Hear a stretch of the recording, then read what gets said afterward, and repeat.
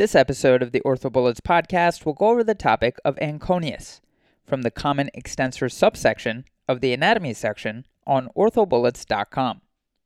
In this episode, we'll go over the origin, insertion, action, innervation, and arterial supply to the Anconeus. So starting with the origin, the Anconeus originates at the lateral epicondyle of the humerus. Again, the origin of the Anconeus is the lateral epicondyle of the humerus. The insertion of the Anconeus is the lateral surface of the olecranon and superior part of the posterior surface of the ulna. Again, the insertion of the Anconeus is the lateral surface of the olecranon and superior part of the posterior surface of the ulna.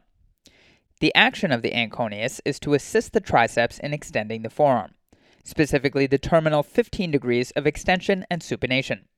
The Anconeus also stabilizes the elbow joint and abducts the ulna during pronation.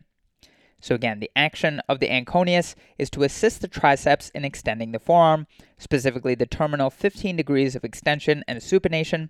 It also stabilizes the elbow joint and abducts the ulna during pronation. The innervation of the Anconeus is the radial nerve, which receives contributions from C7, C8, and T1.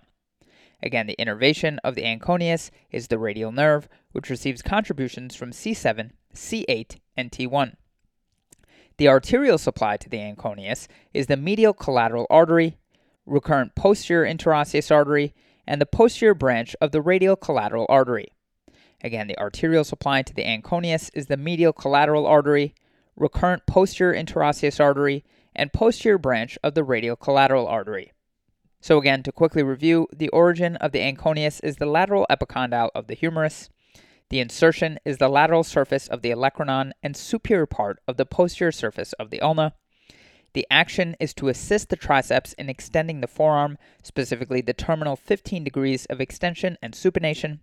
It also stabilizes the elbow joint and abducts the ulna during pronation. The innervation of the Anconeus is the radial nerve, which receives contributions from C7, C8, and T1. And finally, the arterial supply to the Anconeus is the medial collateral artery, recurrent posterior interosseous artery, and posterior branch of the radial collateral artery. That's all for this review about the Anconeus. Hopefully that was helpful. This is the OrthoBullets podcast, a daily audio review session by OrthoBullets, the free learning and collaboration community for orthopedic surgery education. Keep in mind that these podcasts are designed to go along with the topics on orthobullets.com, and in fact, you can listen to these episodes right on the OrthoBullets website while going through the topic.